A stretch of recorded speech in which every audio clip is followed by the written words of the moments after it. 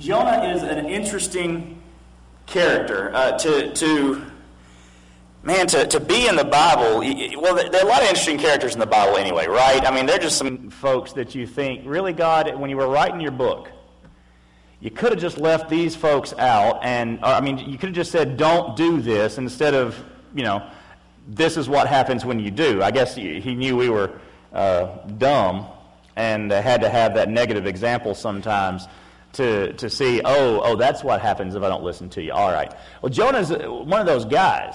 He's clearly, as we're going to see tonight, because we're really just going to introduce Jonah tonight. He's clearly a man of God.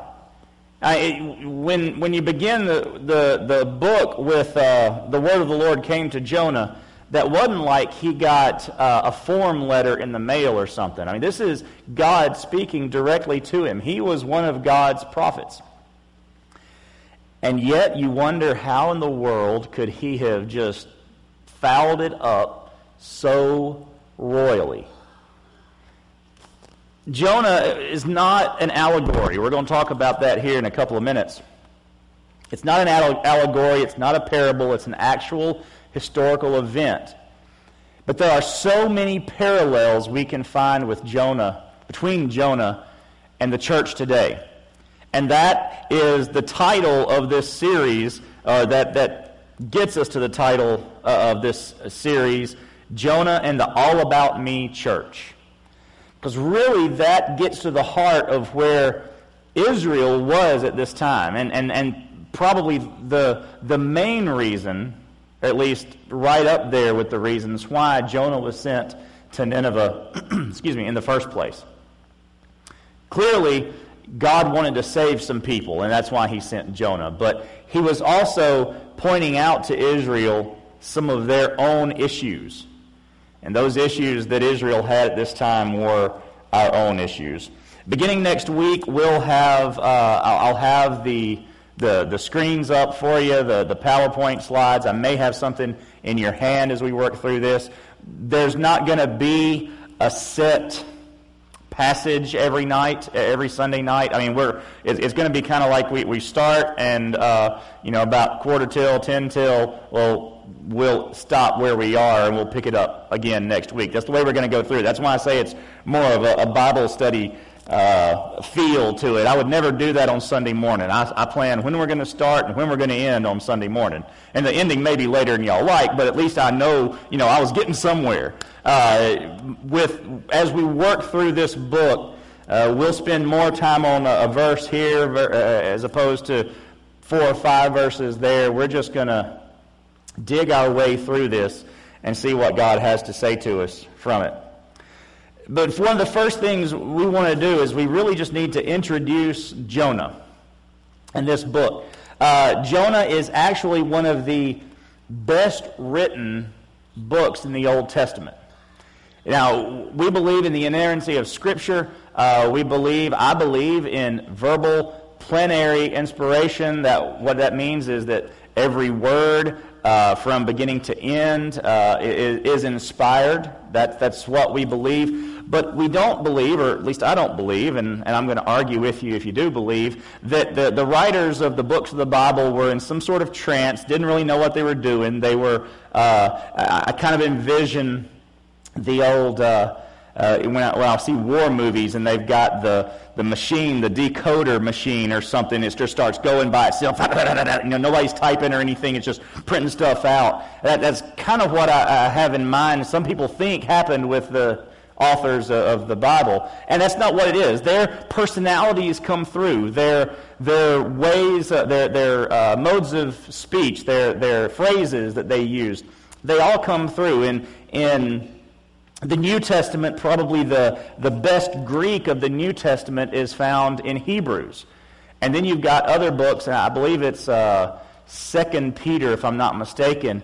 It's just horrible Greek. It's like a third grader in Greek from Greece wrote this. I mean, it's just really, really bad Greek, and that's okay, because grammatical mistakes don't create errors in our Scripture.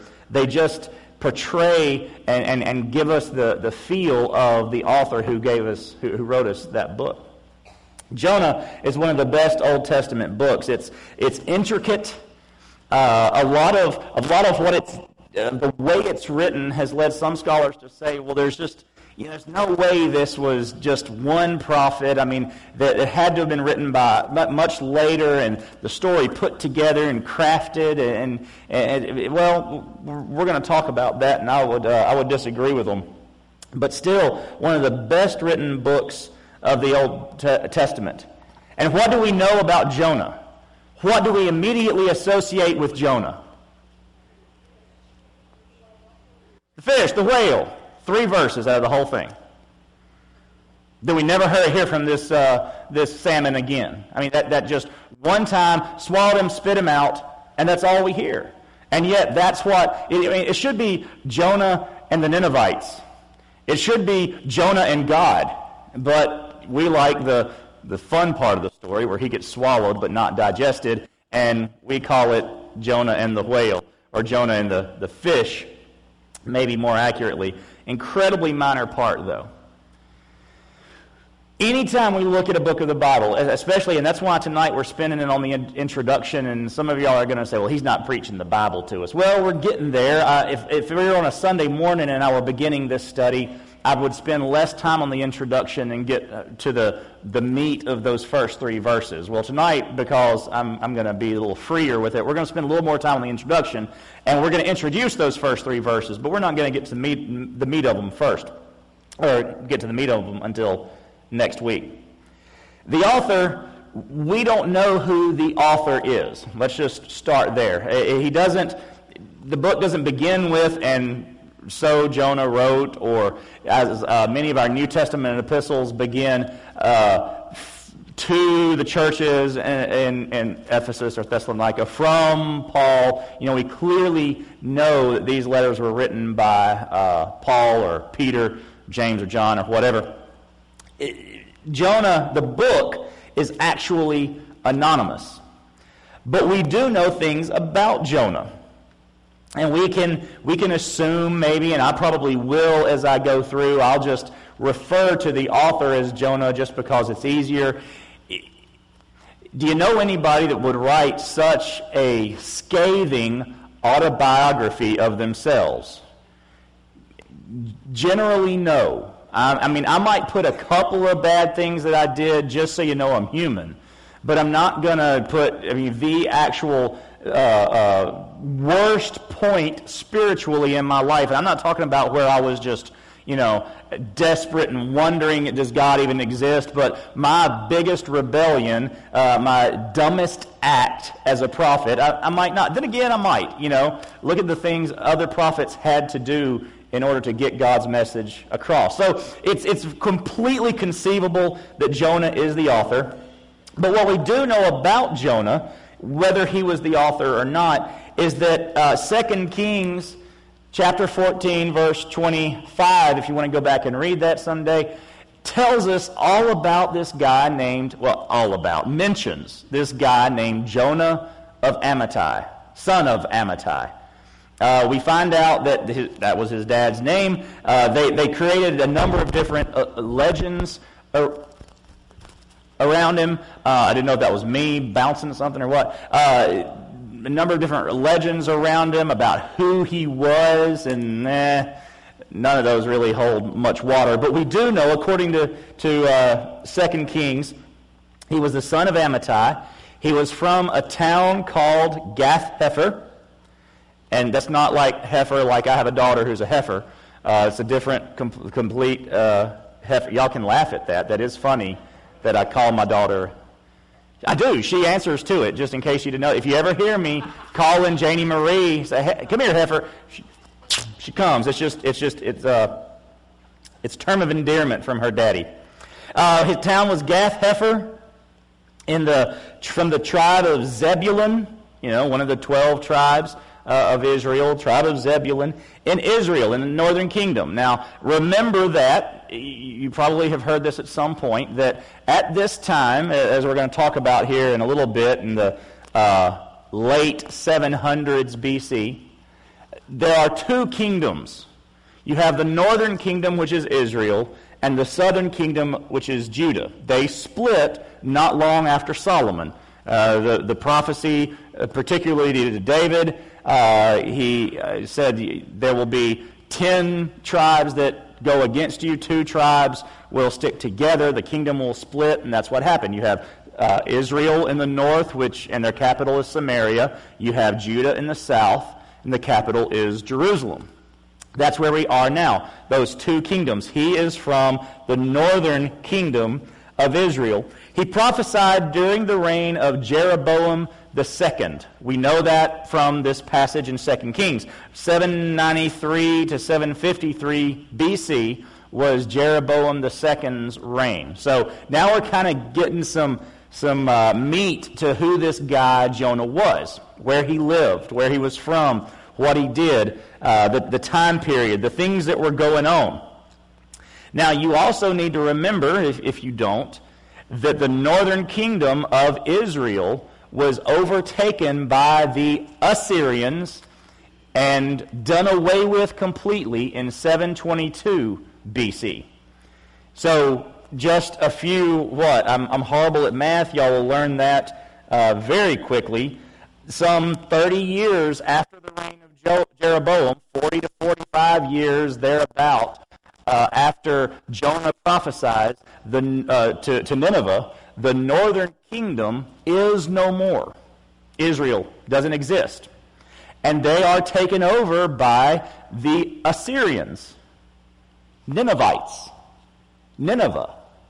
So Jonah is going to go to what is historically an enemy of Israel, and then later on will be an enemy of Israel, and is going to preach a message that allows Assyria to continue to exist so that 40 years later they can come and destroy his own country. Do you see this picture now? Do you understand why, not just that Jonah is such a train wreck in general, at least at this time in his life, but this would be considered Scripture? This prophet goes, does what God tells him to, and really that's the scandal, right? God sends a prophet to save Nineveh that 40, 45 years later is going to come back and destroy his own people. Well, the truth is, Israel, the northern kingdom, had not been God's people for a long time. Their race didn't matter. Their devotion to and dependence on God was what made them God's people, and Israel had not been God's people for a long time. This was the judgment that was coming, and there are a lot of themes and undertones here that we'll get to as we work through this later on. Jonah prophesies in this time. He is a successor of Elisha. Elijah passed his mantle on to Elisha, and then just a couple of prophets down, we have Jonah. That's not the order necessarily in your Bible, but that's the time frame that Jonah prophesied. Okay, so we've talked a little bit about the date already. It was during the reign of King Jeroboam II. We can, at best, pinpoint when the story of Jonah occurred to 781 to 745 BC. As late as 781, as early as 745, which is now only, do the math, 23 years from when Assyria would come and destroy Israel. Think about it this way. We don't know how old Jonah was when he prophesied in Nineveh. But he very well could have been alive the day the Assyrians came and took over Israel. I mean, let me for a second put myself in Jonah's shoes.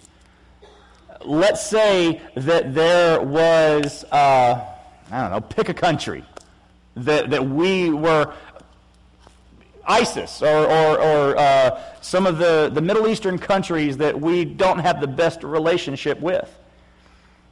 I was told Hey, Michael, you need to go over there and preach the gospel to these people because I'm about to destroy them. I don't like those people, really, but okay. And I go and preach the gospel. And there's this mass conversion that lasts one generation. But it lasts just long enough that that country is enabled to gain strength again, grow in power again. And then some 20 years later, maybe the next generation comes and destroys our country. Who's going to vote for me for Man of the Year that year? That's Jonah. And we're going to see as we get through the book that he knew this. He didn't know that they were going to come and destroy Israel. But what he did know was that God was a forgiving God. God was a gracious God. God was one that if he said, I will destroy you if you don't repent, if you repent, he won't destroy you. Jonah knew that. That's why he didn't want to go to begin with. But I'm kind of getting ahead of myself. But that puts us in this time frame, 781 to 745. It is a very weak Assyria right now. They've had some powerful times already, but they are in a pretty steep decline at this moment. So much so that instead of a country of Assyria with one king, basically the big cities had their own king. Now, they kind of all acknowledged the king in Nineveh because Nineveh was kind of the capital, but they pretty much did their own thing. And there's some phrases in the book that'll tell us that, and we'll get there. So there's no true king in the country, bunch of city-states, this nominal king in Nineveh, and that's the country that Jonah was told to go and talk to, or the city that Jonah was told to go and talk to. Also, this is just interesting if you like astronomy, there was a solar eclipse in 763 BC. Now, if you're talking about a superstitious people, or even not a superstitious people, people who look to God to do things to get their attention, you can see that with Israel, but Assyria, a very superstitious people, sun god, moon god, etc., this eclipse happens. And then this guy shows up and says, hey, by the way, y'all, if you don't repent, you're going to all be destroyed. Their attention was gotten at that point, and they were ready to listen. So all this is going on now, while Jonah was being called to go there. So this is just good evidence that it was written in the 8th century, about the time Jonah did all this. So he could have written it, could have been some other folks telling the story. Well, as we get into Jonah, we need to know what we're reading. When you read Scripture, you don't read Revelation the same way you read 1 Thessalonians.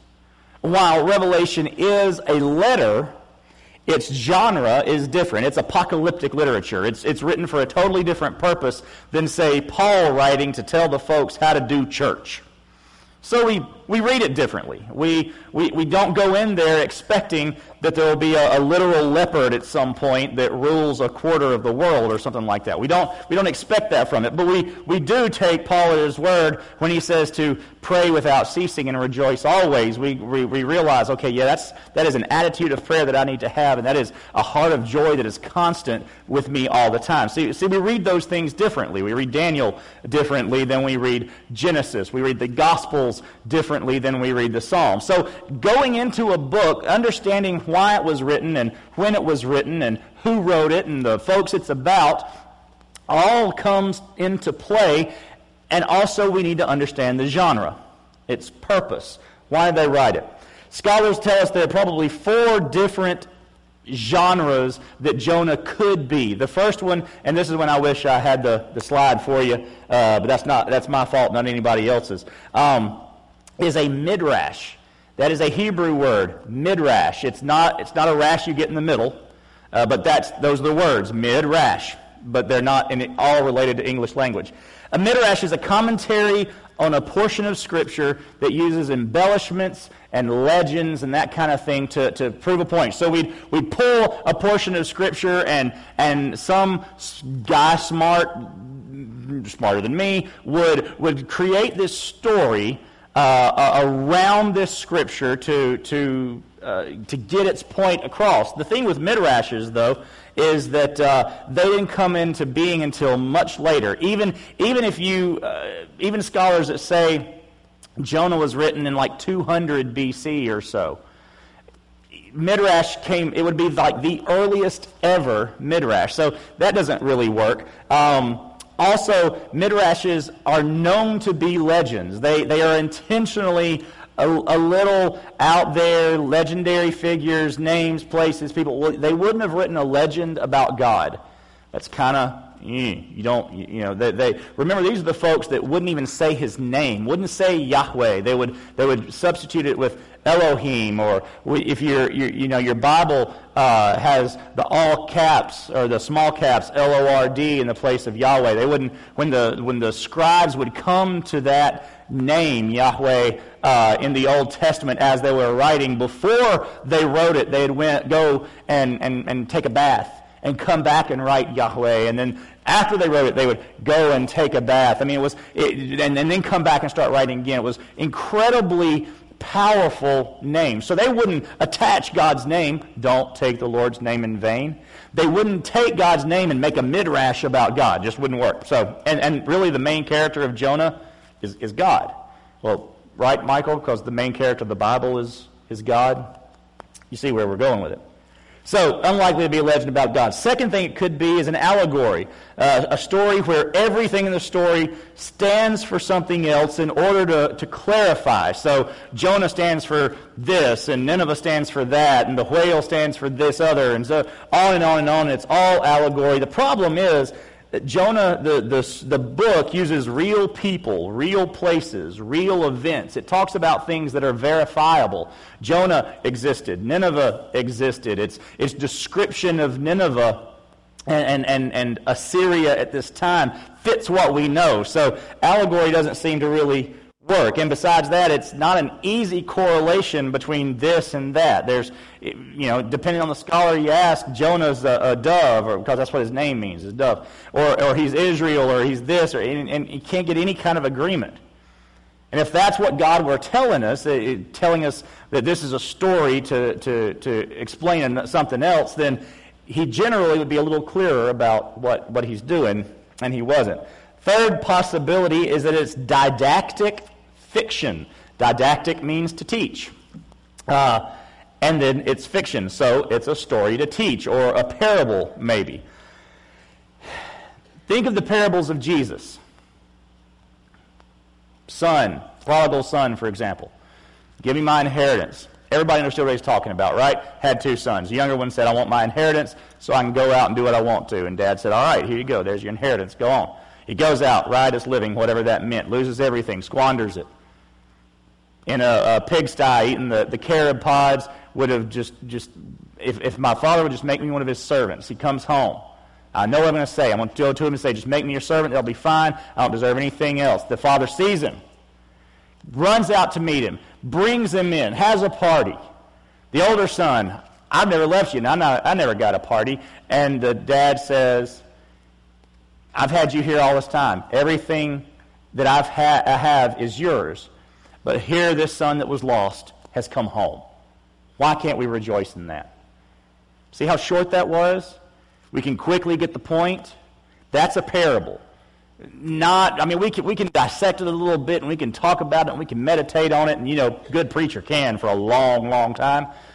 But just pretty much, it's just an easy thing to understand. Jonah is not an easy thing to understand. There are a lot of different directions. There are a lot of different ways he's talking. Too complex, no simple truth. There are some great themes present, and I want to go over these with you, some things to look for, because what I'd like you to do, Jonah is only 48 verses long. I would love for y'all to read Jonah a couple of times this week, and just maybe read it every week.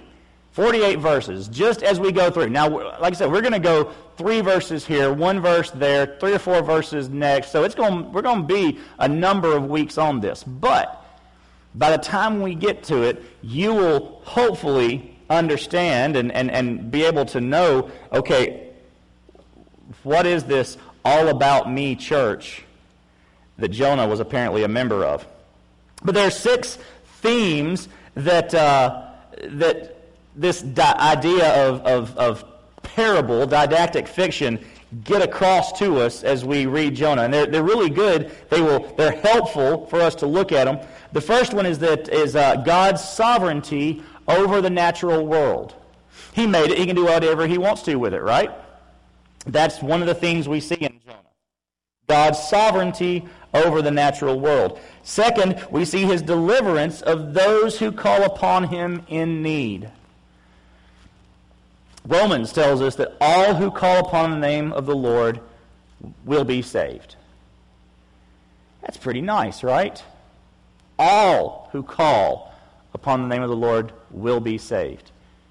Who does that mean? Does that mean the people that look like us? No. Does that mean the people that sound like us? Nope. Does that mean the people with the same customs as us, the same lifestyle as us? And I'm not getting into the political realm of lifestyle, but I am. Because it does not matter your lifestyle prior to Jesus as to whether you can call on him or not. Now, Jesus is going to change your lifestyle if you truly called on him. But from here to the calling, that is immaterial, because your lifestyle may not be my lifestyle, but without Jesus, our death style, it's the same. We've got the same eternity regardless of what we're doing prior to Jesus. So, those kinds of things, all who call upon the name of the Lord will be saved. That's a theme here, that his deliverance of those who call upon him in need. Verse 3, his concern for all people.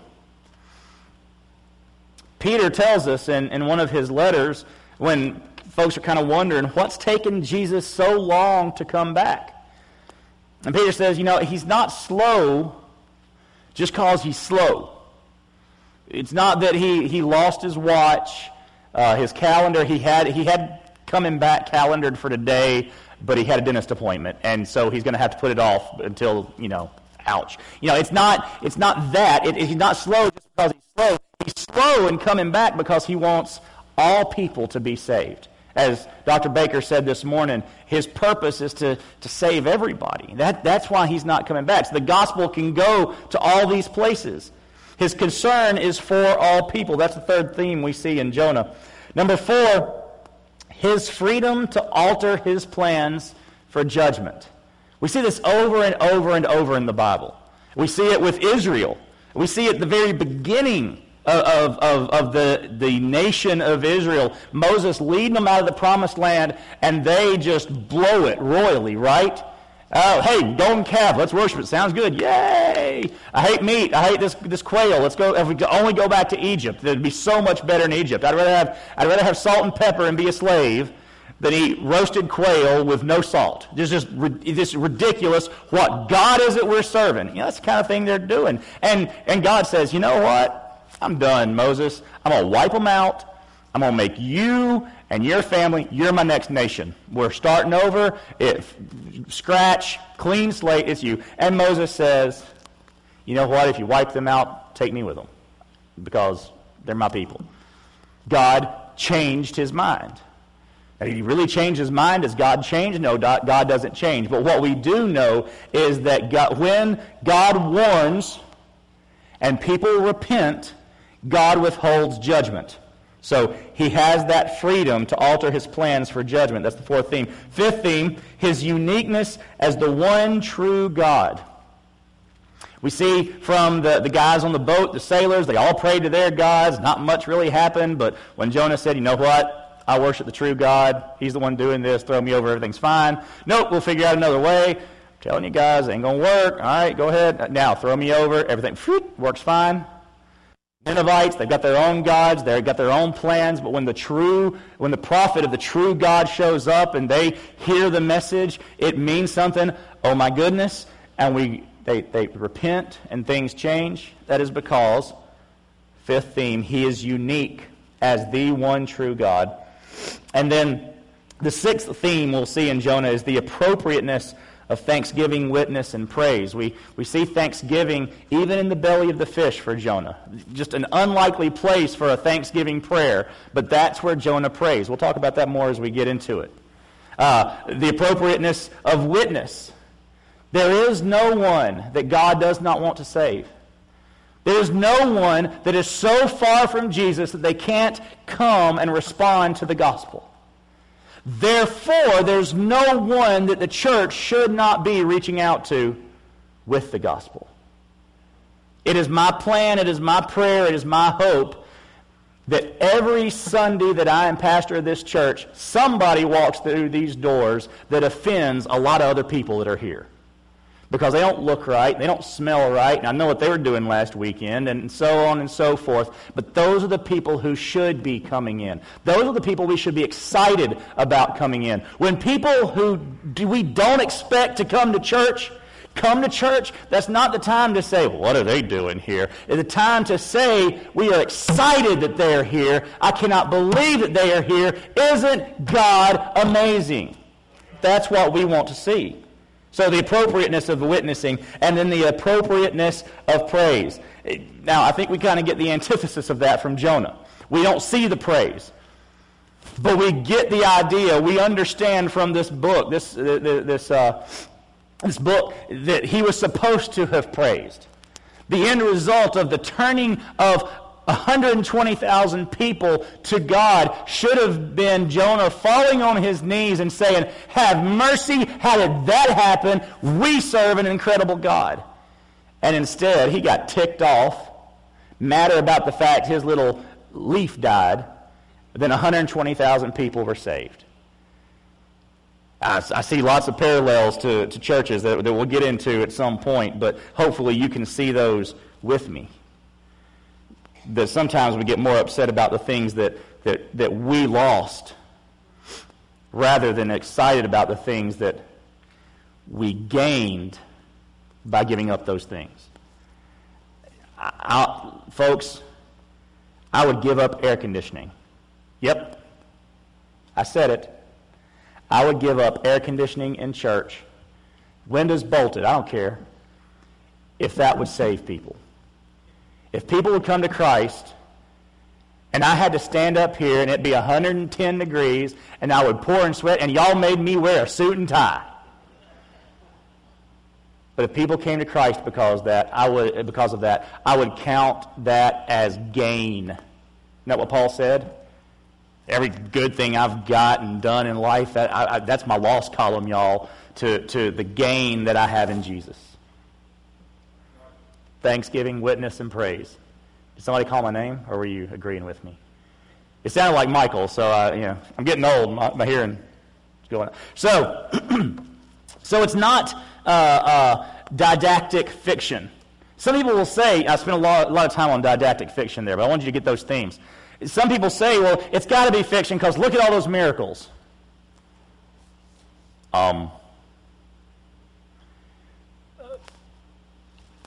I hate to burst some bubbles, but if you're going to throw out those 2 pages because of the miracles, well, we're going to lose some more. And the whole Jesus thing. I mean, let's dead, now alive. Okay, so we go with the miracles. We trust that, as I said, God is sovereign over his creation. He can make fish not digest people if he wants to. He can make them barf them up on the beach if that's what he chooses. He can make this plant grow in the desert that covers him up and just looks like a day or so. This little bitty worm that comes along and kills it, and like that, and the sun and all that stuff, because I serve a God who can raise the dead, raise his own Son, who is both divine and human, and raise him from the dead. If I'm going to get hung up on miracles, well then I'm not going to get past Jesus. So we're not going to get hung up on miracles. We're going to say that God can do whatever he wants to because he's God. So if those 3 things don't work, then Jonah is history. This is how it presents itself. Our fourth option here. It presents itself as history. These things happened to this guy who we know was around at this time, in this country that we know about, in this city that we know about. And as he describes it, okay, kind of fits the time frame that he's talking about. So it is history. It's been that view. It was historical for 2,700 years, since all the way back to about the time it was written, ever since, until about 100 years ago, really. People started saying, well, maybe Jonah's fake. No, maybe not. Maybe you're just dumb. And I'm going to go primarily with, the guy we trust the most, Jesus. When he said things like, in Matthew, when he said things like, the men of Nineveh will stand up at the judgment with just this generation and condemn it, for they repented at the preaching of Jonah, and now one greater than Jonah is here. And you might say, well, maybe he's just kind of feeding them that legend that they'd all grown up with, right? See, you tell these stories about Jonah. Well, the people he told the story about, or that you tell the story about, they're going to rise up and they're going to condemn y'all for the way you're acting. Maybe he was, but no, Jesus doesn't leave that option, does he? Because he goes on to say, the queen of the south will rise at the judgment with this generation and condemn it, for she came from the ends of the earth to listen to Solomon's wisdom. And now one greater than Solomon is here. See, nobody argues that the queen of the south came to see Solomon. But so Jesus equates the two as fact and says, you know what? Jonah really happened. So that's our background. Somewhere in there I might have gone to preaching, and I guess that's okay. So if that's our background, and that's where we're going to start, then I want us, if you turn to Jonah, then open it up. Look at it, and if you haven't, go ahead, because you're wondering where you're ever going to get to it. Well, we are, and we're going to get all the way to reading the first 3 verses, because you need to hear it. Because I'm certain that when you hear it, you'll understand why Jonah was a member of All About Me Church. Chapter 1, verse 1 of the book of Jonah, the word of the Lord came to Jonah, son of Amittai. We could stop there, and we're not, but God talked, right? Hey, Jonah. And Jonah knew it was God. Get up. Go to the great city of Nineveh and preach against it, because their wickedness has confronted me. So, we've got God speaking, obviously God speaking. Talking to a guy who knew God's voice, knew that when God says do something, you do it. Giving a direct command to Jonah. And Jonah doesn't answer, not that we have recorded, at least not with words. But verse 3 tells us, however, Jonah got up to flee to Tarshish from the Lord's presence. He went down to Joppa and found a ship going to Tarshish. He paid the fare and went down into it to go with them to Tarshish from the Lord's presence. I want you to hear 3 things that Jonah did here real quickly, and then we're going to stop. Jonah got up. He went down to Joppa. He went down into the boat, and he left the Lord's presence. He was on a downward spiral, and it kept happening. Later on, he's going to go down into the sea, down into the belly of the fish, down into the depths of Sheol in his Thanksgiving prayer that he's going to pray in chapter 2.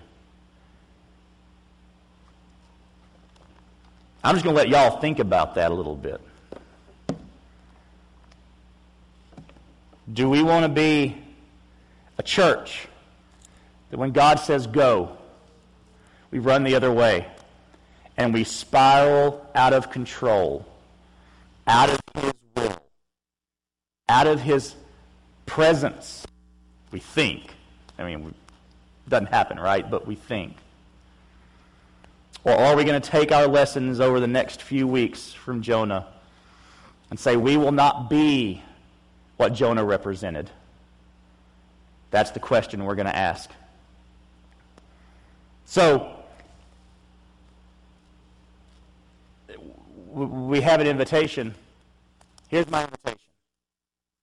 Now, I don't want to ever assume anybody that comes to church anytime, or I don't want to ever assume that everybody who comes to church is saved.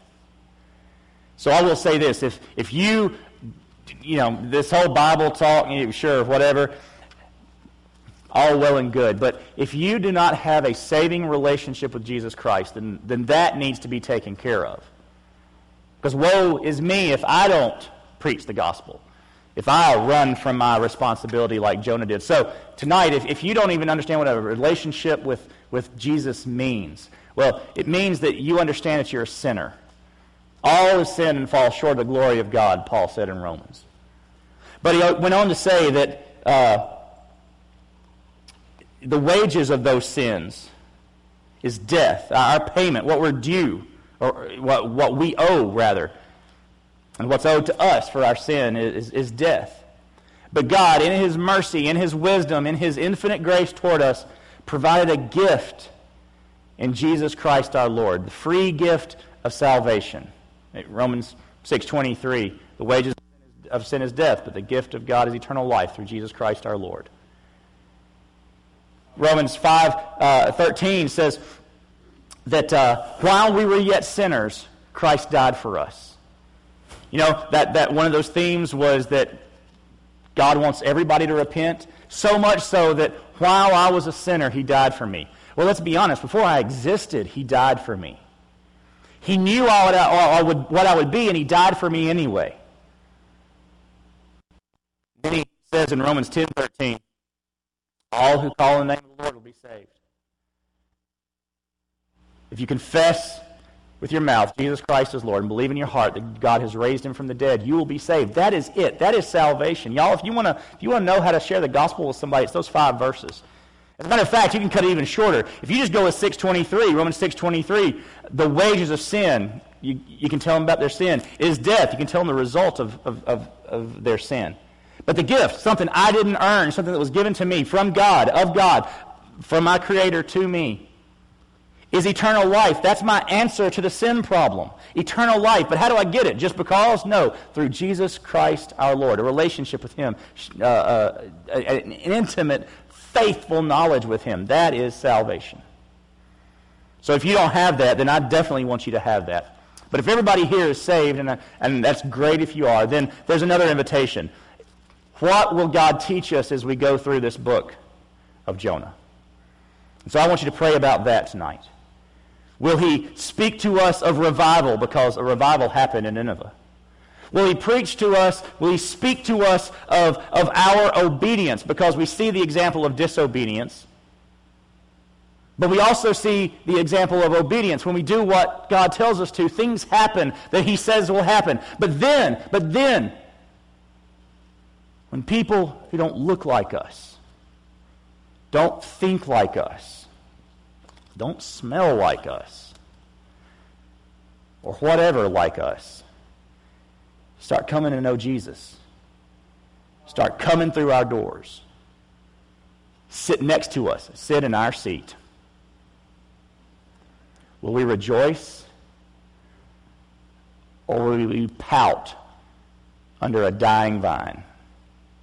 So that's the invitation tonight. What will we be? What will we learn as God takes us through this book of Jonah? Pray with me. Lord, I thank You.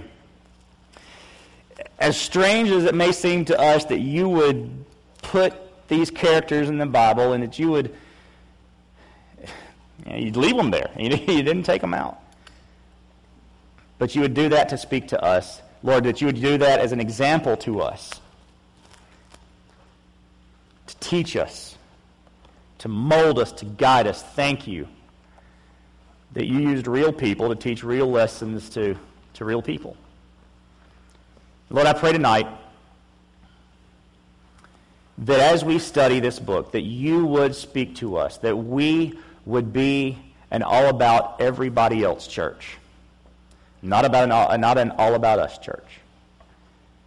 But God, that our most important mission would be to see Ninevites saved, see Sulphurites saved, see Louisianans saved. Whatever 22 years holds down the road for us, our purpose is to take the gospel to the lost. And I pray that we would be that church. And I pray that You would, among other things, use Jonah to teach us that over the next few weeks. We pray it in Jesus' name. Amen.